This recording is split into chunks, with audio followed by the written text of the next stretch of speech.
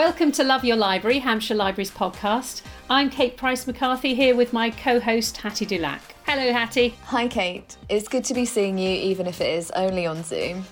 And thanks to our supporter BorrowBox, our library app that allows you to download ebooks and audiobooks straight to your phone or tablet. All you need is your library membership number and PIN. We'll be talking later on to two of the team from New Milton Library, who'll be talking about what it's like to have library users back in the building again.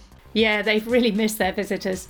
And don't forget, if you're listening to this podcast before the end of May, you've got until Tuesday, June the 1st to return any overdue books or anything else you've borrowed, and you won't have to pay a fine. You can take a look at our website for all the details of this book amnesty and about all the steps we've taken to keep our visitors and staff safe. This episode also features an old friend of the Love Your Library podcast. You might remember Lisa Barfoot from Chandler's Ford Library, who took part in our very first podcast when we interviewed Anne Cleves. We love a Love Your Library throwback. Lisa might also be familiar to you as she runs our online book club, which you can join on our Facebook page. Now, T.M. Logan was a recent guest of the book club, so Lisa took the opportunity of interviewing him about his latest book, Trust Me, and what a great job she did. T.M. Logan, or Tim, which is his actual name, says he writes the kind of books he loves to read, tense psychological thrillers where bad things happen to regular people. His books have sold over 1 million copies in the UK and explore themes of loyalty and betrayal, love and hate, trust, jealousy, secrets and revenge. He used to be a newspaper journalist, which gives you a bit of an interesting insight into his none too positive depiction of the media in his latest novel. All his books have been bestsellers, but he's probably best known for The Catch, which is about a father's suspicions that his daughter's boyfriend isn't quite what he appears to be, and also The Holiday, set in the south of France, and Richard and Judy Pick in 2019. His latest book, Trust Me, is an incredibly fast-paced thriller which imagines what might happen if you were asked to look after a stranger's baby for a few minutes, and then that stranger disappeared. Here's Lisa talking to Tim. The interview starts with Tim reading a short piece from the start of the book.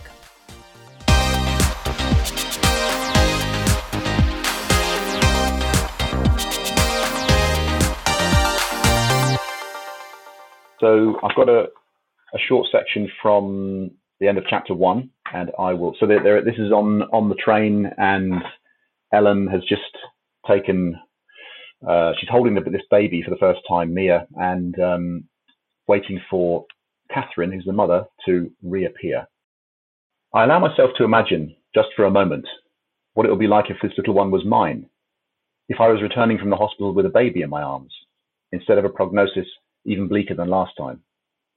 To finally use the little box bedroom for what it had been intended for, saved for, a nursery. Instead of a quiet, empty corner of the house left in stasis like a shrine to a life unfulfilled, to something that would never be. I've imagined this for so long, dreamed of it, of night feeds and cuddles and tiny fingers, walks in the park and first words and bedtime stories. All the little things that parents take for granted. I lean closer to Mia's forehead, breathing in that indefinable, soft, sweet baby scent of pure, clean skin and talcum powder and new life, wondering if Catherine knows how lucky she is. There's a shift in the train's momentum, its speed easing as it comes into the next station, the last stop before Marylebone. Open countryside has been replaced by busy little villages and roads, church steeples and barn conversions, commuter land on the way into northwest London. I look up to see if Catherine's on her way back, but she's still hidden from my view at the end of the carriage. How long has she been gone now? 2 minutes? 3? The next stop slides into view. Sear Green and Jordan's, a little 2-platform country station with a footbridge and a small wood-panelled waiting room, a handful of people waiting to board. Catherine has not reappeared. The train wheezes to a stop in a shudder of brakes. 3 long beeps as the carriage doors slide open and a few passengers step down to the platform. I raise myself carefully out of my seat and look around, checking the other way down the carriage in case Catherine has somehow slipped past while I've been busy with Mia. But I can only see the football fans, all in identical red and white striped shirts with close-cropped hair and long legs sticking out into the aisle. The seats across from me are occupied by a small red-faced man in a pinstriped suit who has managed to spread out his briefcase, laptop, newspaper and raincoat across 5 of the 6 seats, as well as the little table. He's not looked over at me once. Excuse me, I say to him. I don't suppose you saw the woman sitting here. Did she come past us just now? The man glances up, gives a single irritated shake of his head, and goes back to his laptop. I'm about to stand up, to walk down the carriage in search of her, when movement outside catches my eye. A figure hurrying past right by the window. A blonde woman in a rust-coloured jacket. Catherine is walking away down the platform. So, hi Tim, thank you very much for joining us for the Hampshire Libraries podcast today. It's great to have you with us today. Thank you for inviting me. We're going to talk about your new book, Trust Me, which is an incredibly fast-paced thriller. Within the first few chapters, the story is already packed with non-stop action. Can I start by asking you to tell us what it's all about? Yeah, so it's really a story about a woman called Ellen who meets a stranger. Two strangers meet on a train, and there's Ellen, who is the main character, and she is on her own on the train. A young mum comes to sit down opposite her with a baby in her arms, sort of 3 or 4 month old baby, and the baby's the mum is quite sort of stressed, and her phone keeps ringing, and the two women get to talking, and Ellen just says, look, let me just hold the baby for a second while you take your phone call and get yourself sorted out. And then the woman goes off down the carriage to make her call. And then the next thing Ellen knows, the train's pulled into a platform and the young mum is walking away, hurrying away down the platform, leaving her baby, with a total stranger. So that's how it starts. And it's really then Ellen is sort of plunged into this situation where she's thinking, okay, well, I need to do the right thing. Do I try and stop the train? Did I call the police right now, or do I wait until I get to Marylebone? Or and then various other things intervene in her efforts to sort of do the right thing and make sure that the baby is kept safe. So yeah, that's kind of how it starts, and it all kind of goes from bad to worse for her from that point on. It definitely puts you in the situation, doesn't it? As in, how would I react if that happened to me? What gave you the idea for the book? I was just sort of one of those kind of what if scenarios, really. I'm always, my brain is always churning with this kind of questions. And I saw this very small baby one day. I was at an ice hockey match here in Nottingham, and a few rows in front of us, there was a family with this young baby, and one of those really smiley kind of, cute babies that was just smiling at everybody. And I just got to wondering, well, I wonder if I could remember all the things you're supposed to do, because my kids are 18 and 21. Now, Ellen, as a character, is determined and resourceful, even when she's put into the situation that she's put into with the baby. This isn't the first book you've built story around a strong, determined woman, as we've seen before in books such as 29 Seconds. As you're a male author, this isn't something we'd necessarily see from your style of writing. Is this something you are keen to do, is to see things from a woman's point of view? I normally start with that kind of small kernel of an idea, and then I try to imagine what's the best story I can tell. And with Trust Me, it seemed like that would be a really interesting dynamics to have Ellen in that position. As she's a woman, she's always wanted to be a mother herself, but has never quite happened for her. So, but I do think, and with 29 Seconds also, it made the most sense in terms of the story and in terms of the thriller aspect of it. Would work so much better with a female protagonist. I think so far, including the book I'm writing at the moment, I'm split half and half between female leads and male lead kind of characters. It's 50-50 at the moment. I think maybe from my perspective, it's maybe slightly not easier to write from a female perspective, but it's almost like you can step outside of yourself and you can look at it really from a more of a sort of neutral perspective. And I also get lots of help with that from my editor and my agent, my wife, and lots of female input to help me with the writing.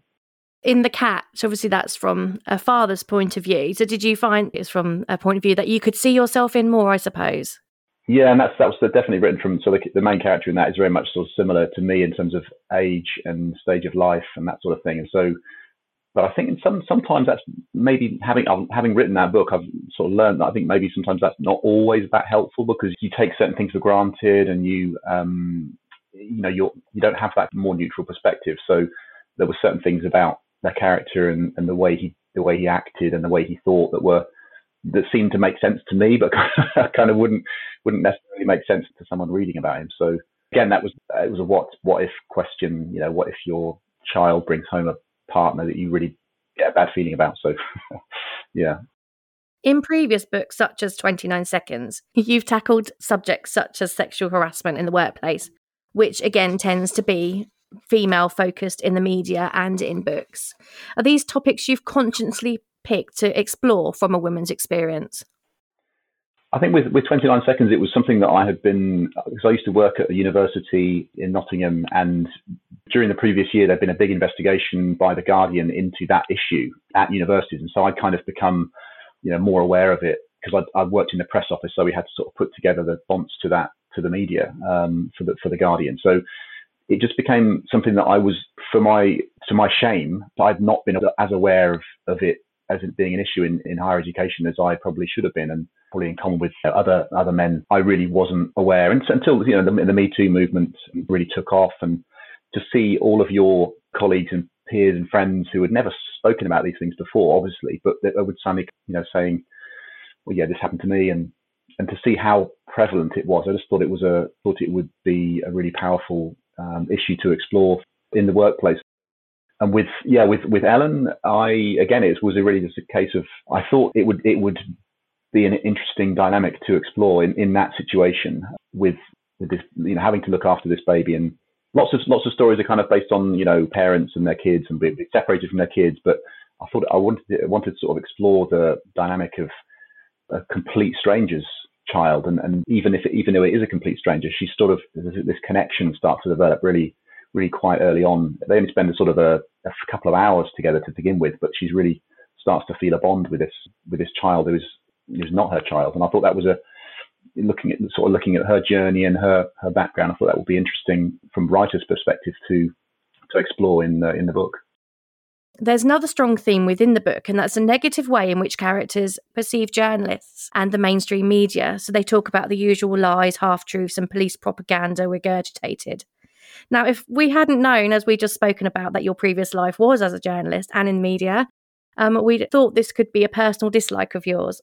Was the impact of journalism on normal people's lives a theme that you were keen to explore as well? Yeah, I think that line about the media was from a particular perspective of one of the characters who has quite a jaded view of the media. I mean, I was a journalist for 8 years, and I suppose I do have sort of good memories of doing that job. It does frustrate me a bit when journalists are kind of always portrayed as the bad guys in the media, in film, in fiction, and on TV and things. I think they do a really important job, but I think there's also an element in the story of as a strong element of a strong negative side to it as well. And you see that so one of the characters in the book has found himself at the center of this police investigation, and as a result of media attention, his life has just completely unraveled, and he's not actually, he's never been charged by the police. And I was drawing on parallels with some real life cases with, where people have found themselves, on the front page because they have some sort of tangential connection to some terrible crime, and the media sort of takes against them. There have been some unfortunate cases of that where these people end up being completely unconnected to the case. But I thought that the influence of the media is interesting.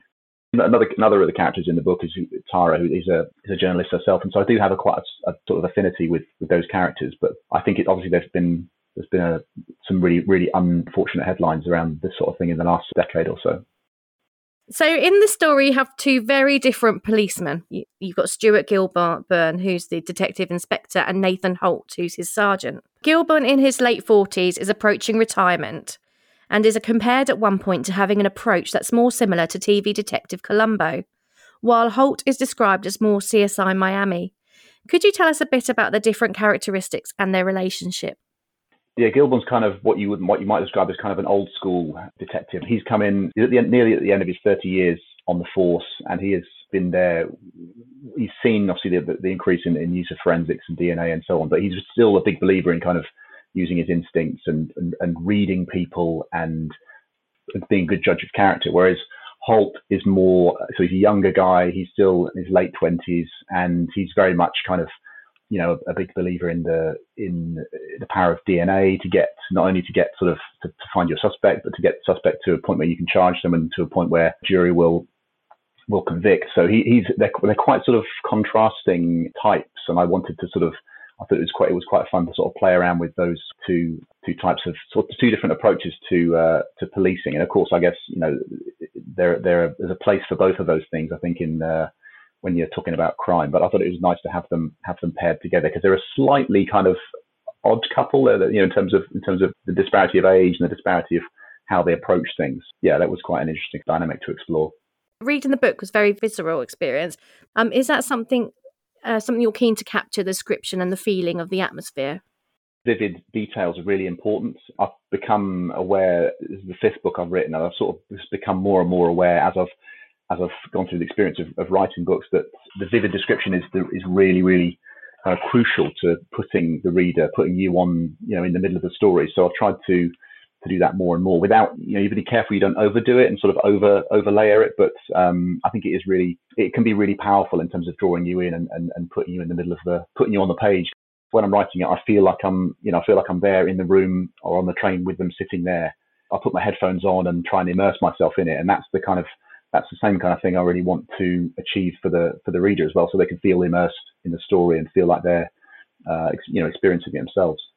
Do you visit the areas where you base the book? So would you go and sit on the train that you're talking about? And I did, yeah, I did do that. I used to live for a few years, I lived in a place called Loudwater, which is near High Wycombe. So it's kind of in that area, in that South Buckinghamshire area.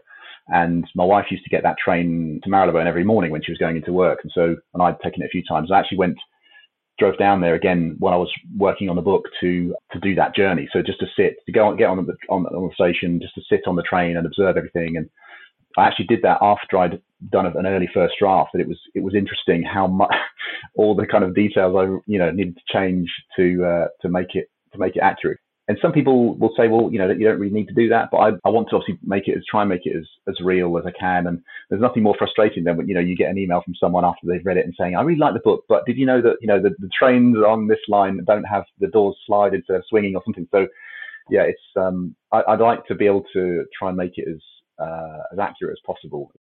Another very clever means is by your brilliant chapter endings.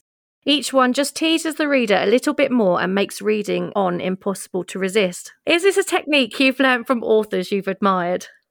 Yeah, and I think it was, I wrote a book before I had anything published, which took about 5 or 6 years to complete, and did lots and lots and lots of edits and learned quite a lot in that process. And I think I learned you really want to try and sort of draw the reader through. You need to think about how each chapter starts and finishes, how it opens and closes, and how you can lead them on into the next chapter. Sometimes that's even the first thing I write down, is what I think roughly might be the closing line of a chapter. So the sort of thing that will pull you through and make you carry on. There are lots of people who do that really well. I love Michael Connolly, and I love Lee Child, I love Bernard Cornwell, Stephen King. And I think that to a certain extent, depending on which story, they all kind of are experts, are masters of that kind of structure and having those kind of mini cliffhangers at the end of each chapter. As this book does have the usual twists and turns, and it's told from multiple viewpoints where we don't know who to trust and who to suspect, does this mean you spend a lot of time planning and structuring your story before you start writing, or are you a bit of a just see how it goes writer? I normally spend about 6 to 8 weeks trying to develop the story in my head before I actually start writing chapter 1. I'll spend that time thinking about the sort of arc of the story, some of the main waypoints along the way, roughly where I think I might like to finish, where it might finish, how it will start. And so some of those kind of key points. So I'll plan to a certain extent, and that might account for maybe half or sometimes up to 2/3 of the events of the story. But then it's only when you really start writing that the rest of it kind of slowly becomes clear. So and then that's in terms of more about the characters and how they'll behave. And so yeah, I do a fair amount of planning in advance, and I always sort of hear about writers who can just sit down with a blank page and write a whole book without really planning, and I'm quite jealous of that. But I think I would probably end up with lots and lots of dead ends if I did that. So I need to make all the strands tie together at the end, and for it to be a satisfying experience for the reader, I think I do need to plan things. One of your books, The Holiday, has been picked up for a TV series. How does it feel knowing someone is taking your vision and turning it into how they envisioned it? I have seen, so I saw the scripts. There's 4 parts. I've seen the 4 scripts of The Holiday and was asked for feedback. it's a bit surreal. And I sat in on one of the read through by the cast of episodes 1 and 2, which is a big Zoom call with like 20 people on it, and that was very surreal. It's really good as well, but it was quite strange because looking at them and realizing that they're the characters first existed inside your own head, and now they're on the screen. For this, I've just sort of thought, you know what, I've never written a screenplay. I've watched lots of telly, but I've never written a script. They had a really good scriptwriter attached who I think has done a really good job. Filming actually just started the end of last week, actually, out in Malta. So yeah, I can't wait to see finished product. But I think in my head, I'm thinking, you know what, the book is one thing, and the TV series will have lots and lots and lots in common with the book, but it will be kind of a slightly different beast than the book, because they're different mediums, they're different sort of forms, and they can both be good in their own way. So yeah, I'm really looking forward to seeing it. Yeah. At Hampshire Libraries, we're aware of how supportive you are to libraries and their borrowers, as you very kindly recently joined us for one of our online book club chats on Zoom. It was our first session for which we ran out of virtual places, so you were very popular, and I know it was hugely enjoyed by everyone who came, so thank you for that. It's always interesting to hear about writers' connections with libraries. Were you a library user as a child, and what do you think about their role in society nowadays? I used to go down all the way through from when I was at school. We had a really good school library as well, and I do still go to them now because I like to write in my local library. I try to, not obviously the last year, but normally if there's no lockdown, I'll go out and try and do 1 or 2 days a week when I get out of the house and go and write. And my local library is a brilliant place to work, and to be surrounded by all those books is lovely. And I do occasionally go down and see if my book is on the shelf, or if it's been checked out, or where it is. So, but yeah, no, I think the libraries are hugely important. And I think sadly sometimes a little bit overlooked by people, but I think they're a really, really important part of the sort of the community. And I know that my local high street would be a much, much poorer place if it didn't have a really good library on it. So yeah, I'm a huge fan of libraries, and I'd love to come back and talk to your Hampshire Library group again at some point. Oh, that would be fantastic. Brilliant. Yeah. So what are you working on at the moment? I'm working on my 6th book, which will come out next year, 2022, and that's I'm about 55,000 words in, so I'm just gone past the halfway point, and has a working title of The Alibi, and it is about a group of teenagers who go 5 of them go up to these woods one Saturday night, and only 4 of them come out, and then all of them start to try to explain what has happened to this 5th missing teenager, and the parents get involved, and the parents of the family we sort of are following, they kind of give their son an alibi to say yes, he was at home, and yes, he came back with his his curfew said, and no, he wasn't involved. And it becomes clear that he has not actually done any of those things, and he may be really involved in something terrible that's happened up in the woods. So yeah, it's kind of work in progress at the moment, but I need to deliver it by June 1st. So I'm cracking on with it.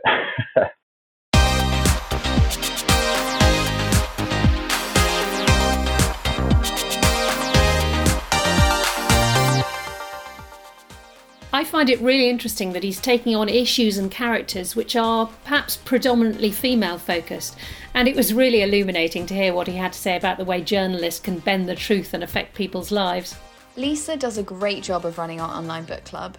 You'll find all the details over on our Facebook page. Just search for Hampshire Library Service. Each month, the group chooses a book from our unlimited collection on BorrowBox. That means it's a book which loads of people can borrow and download to read or listen to as an audiobook. This month, the group voted, and it was a draw between Sandy Jones' The Other Woman and Ken Follett's Lie Down with Lions. So you can take your pick or read both and join the conversation through our Facebook pages. Now, we'll be talking about some of the other books in our unlimited collection later on in the podcast, but for now, we're joined by Amy and Katia from New Milton Library, who are going to talk about a book they've both just read. Welcome to the Love Your Library podcast, Amy and Kat. It's great to have you with us. Great to be here. So you're joining us from New Milton over in the lovely New Forest. I've not been to New Milton Library before. Would you be able to give me a little bit of a feel for it? What's the library like? Well, we're very small. but we do have a very loyal customer base, and we have lots of regular customers that come in. Most of our customers are slightly older age people, but we have a lovely little library, and it is a wonderful atmosphere, and it's so nice to have people back in the library again. It's so nice to have people walking around and interacting and being able to chat with people. It's an old building and it's got a lovely little feel. It's very homely and it's lovely. I love working here. Now, you were saying that you've got quite a lot of maybe older users of the library. Well, one thing I associate with New Bilton Library is your brilliant rhyme time that you've been doing online recently. So clearly you do have quite a lot of the younger users of the library. Oh, we do, definitely. And our rhyme times are always really well attended. We love doing rhyme time here. And we've got quite, along with the older members of the community, we do have quite a few of the younger generation, and they really do enjoy coming along to rhyme time, and the parents love to come along and, you know, have that social aspect as well afterwards. And you've been doing it online, as I say, through your Facebook pages while the library buildings are closed. So I can really recommend anyone who wants to have a bit of fun to look back at some of those rhyme time sessions. But for anyone who hasn't been along, they're obviously for very young children. But what could somebody expect if you've got young children? What should you expect from a rhyme time session? Oh, well, with a live rhyme time session, it's a lot of fun. We do love to encourage everybody to get involved and sing along with us. And we have our instruments as well for certain songs.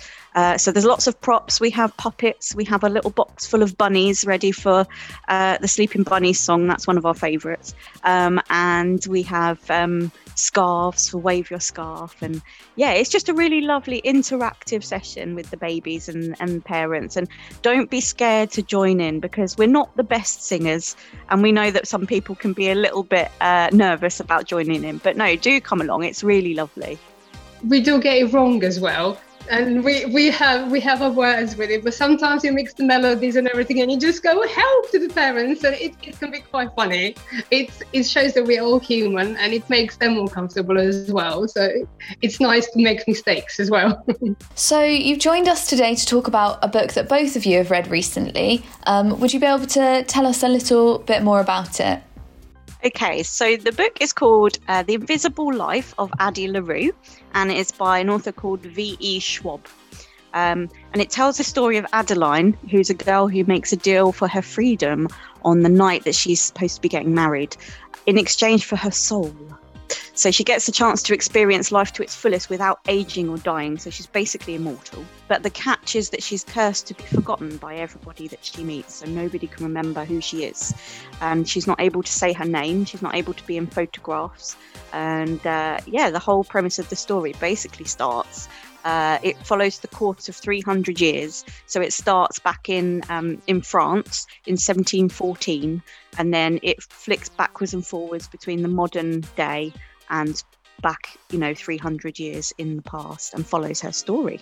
Yeah, normally when we ask for a description of the book, it can be easily summed up in a few sentences, but in this case it's not so easy. It's such an extraordinary premise for a book. So what did you both make of it? Have you read anything by this author before, and what made you pick it up in the first place?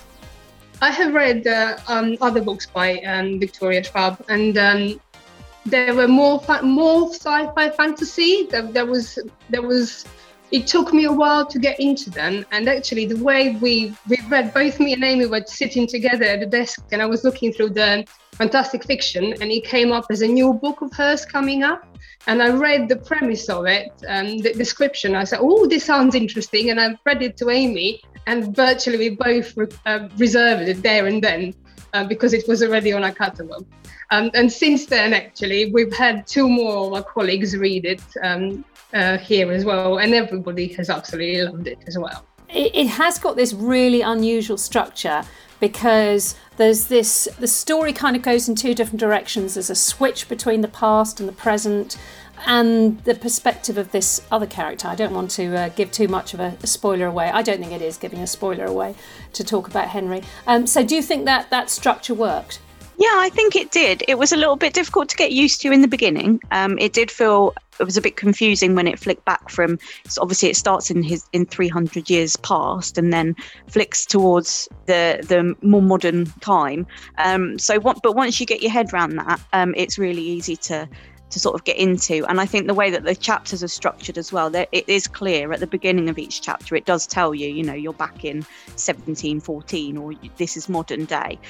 So it actually helps you in that way to sort of orient yourself as to where you are in the story. The structure is really good because it sort of unpeels the layers of what you can expect from the plot as you move forward. And that's obviously always good in a book. But I think this structure in particular, it answers a question might be raised in one chapter in the modern day, and then it's answered by a flashback to the past. And I think that's a really nice way of doing it.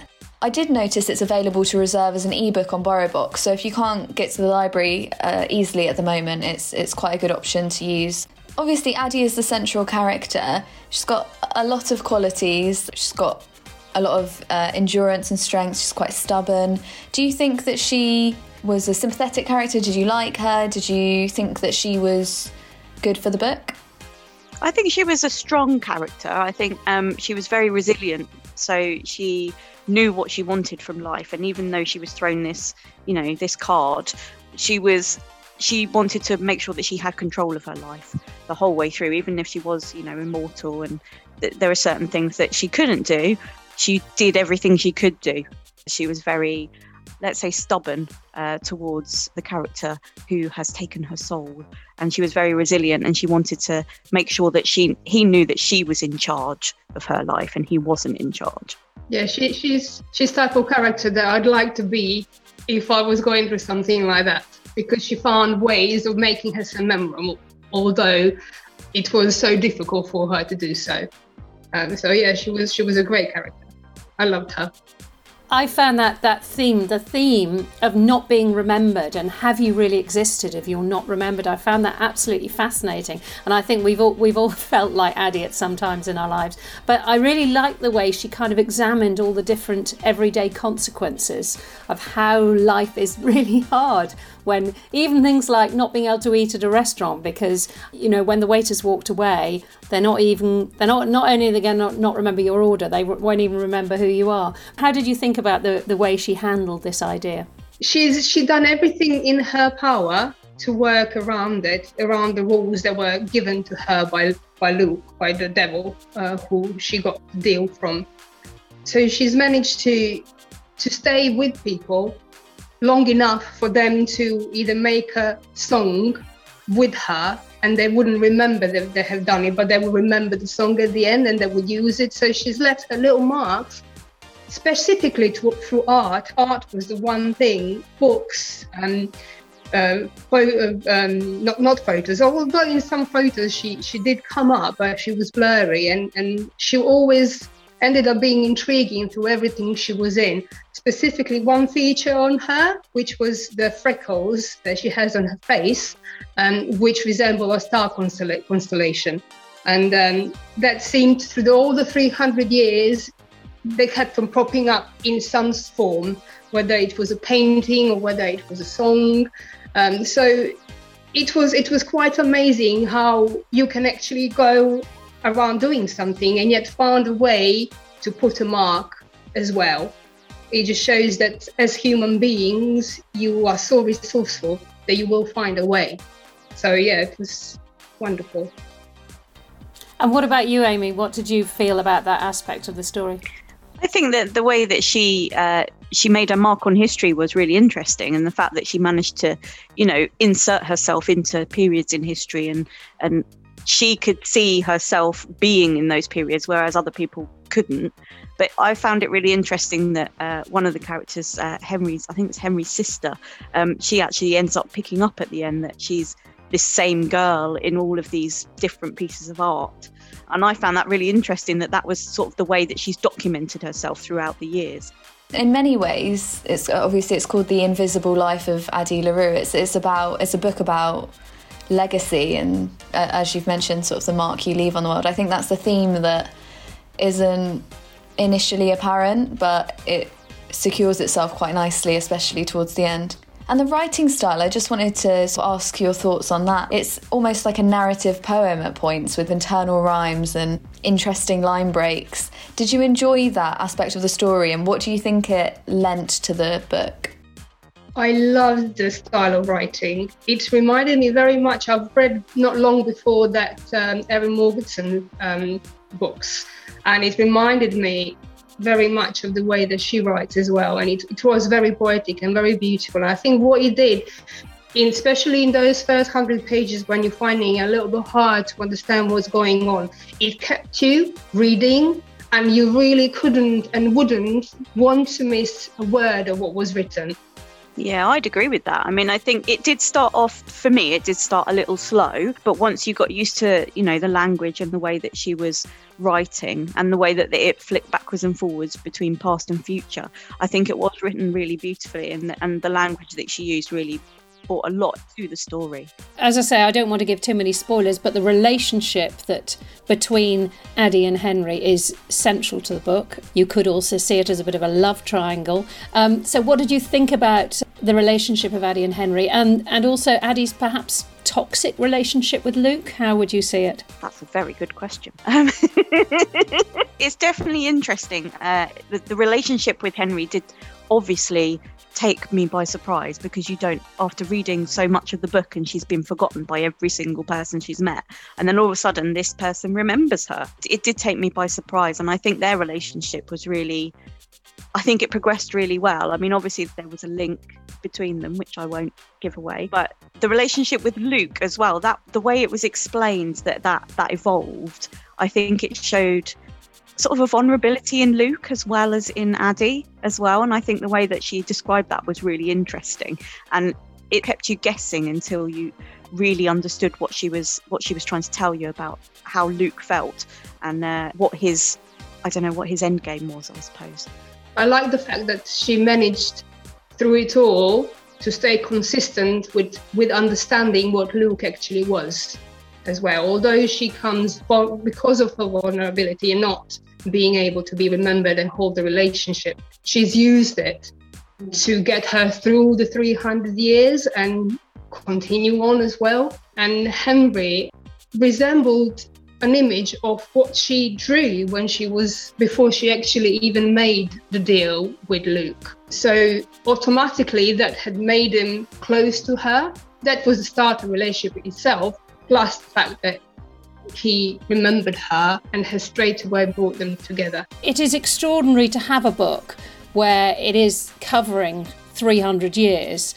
And I know that some people have wanted her to have delved a bit more into the world events that would have happened. They got excited about the thought of, oh, she's going to meet this person and see this happening, and what's going to be her perspective of this happening. But actually that was pretty light touch. You were aware, for example, that the Second World War was happening and she got involved and got into difficulties, but there wasn't that much more about it than that. Was that something you think she could have done more about, or do you think that would have made it a different book entirely? I sort of feel like it would have made it a different book, like you say. I don't think it would have had much of a place if she delved too far into it. What sort of impact Addie would have been able to have on historical events? I suppose that would have been another way she could make a mark on history. She could impact somebody somehow. I think she fitted them in by saying about the being involved in World War II. I think she was sort of giving a nod to, she knows that there are these things happening and she would have been involved in these things. I feel like if she put more into that, I think it would have turned out to be a different book. I think it's more about Addie and her journey through life. So if you had to pick a book that had a similar feel or theme, what do you think you'd choose? Definitely Erin Morgenson. The style of writing, definitely Erin Morgenson. It's just both absolutely beautifully, poetically written. I mean, I'll be honest, I'm more of a sci-fi and fantasy reader myself, so this was a little bit of a departure from what I normally read. But I would perhaps say that it was comparable maybe to a Neil Gaiman style of book. The one that comes out to me is the Graveyard Book, which it's slightly similar in the way that it's written, and that sort of the theme of being invisible. But yeah, I think that's probably the only one that I'd be able to compare it to, I think. And Kate, weren't you saying that you thought it was a bit similar to Life After Life? Yes, and I think the publishers have sort of said that. Life After Life, Kate Atkinson's Life After Life, and things like Groundhog Day and The Time Traveller's Wife. I was thinking this morning, there are other things that it reminded me of. Things like there's a film, The Age of Adeline, funnily enough, where there's this sort of curse of immortality. And this is really harking back to my GCSE English, but there's a poem by Tennyson which is about the curse of immortality. Finally, I was just going to mention Perfume by Patrick Süskind. I don't know whether anyone else has read that. It's a brilliant book, very strange book. There were elements of that it reminded me of that book as well, that he passes through life unseen for different reasons, unnoticed for different reasons. So it did remind me of those books as well. Thanks very much for recommending that book to us. It was a really brilliant choice, and one I'm sure will be enjoyed by many people. And we'll look forward to seeing you soon at New Milton Library. Thank you very much for having us. It was a pleasure. Thank you so much. The Rhyme Time sessions at all our library branches are a brilliant way of getting our youngest visitors on their first steps to loving words and reading, as well, of course, as being great fun for staff and the children who take part. At the moment, as Amy and Katja have said, we're running our Rhyme Time sessions online through Facebook, but we'll be introducing them back inside our buildings as soon as we can. There are some brilliant online storytime sessions on Facebook too. I'd particularly recommend the Makaton Storytime on Gosport Discovery Centre's Facebook page. Well worth a visit. Other things we'll be thinking about over the next few weeks include Volunteers Week, which takes place in the first week of June. We have such an amazing team of volunteers at Hampshire Libraries who support the brilliant work of our staff. They're invaluable all year round, but particularly so over the summer when we have our annual Summer Reading Challenge for primary school children. So if you're interested in helping with this year's Summer Reading Challenge, which will kick off at the start of July, take a look at our website where you'll find links to our volunteering page. We've mentioned a couple of our unlimited Borrow Box titles already when we talked about our online book club, but here's a few more you might be interested in. You'll find the full list of all the unlimited Borrow Box titles on our podcast show notes. One of our new unlimited titles is Shylock is My Name by Howard Jacobson, which you can download as an audiobook. This is one of those modern retellings of Shakespeare's plays. Anne Tyler's Vinegar Girl, which we discussed in an earlier podcast, is another in the series, which tells a modern version of The Taming of the Shrew. If you haven't already guessed, Howard Jacobson's book is a retelling of The Merchant of Venice. And an audiobook of Lee Child's thriller Echo Burning is also on the list. It's the fifth in the ever-popular Jack Reacher series. And finally, I'm going to mention The House at Riverton by Kate Morton, which is also available to download as an audiobook. I was a big fan of another of her books, The Lake House. And that's it for our pick from Borrow Box for the month. We'll include the full list of unlimited titles on our show notes. Thanks once again to Borrow Box for supporting this podcast. Don't forget you can use Borrow Box to download ebooks and audiobooks for free with Hampshire Libraries. Thanks for joining us for this edition of the podcast. I'm Kate Price-McCarthy. And I'm Hattie Dulac.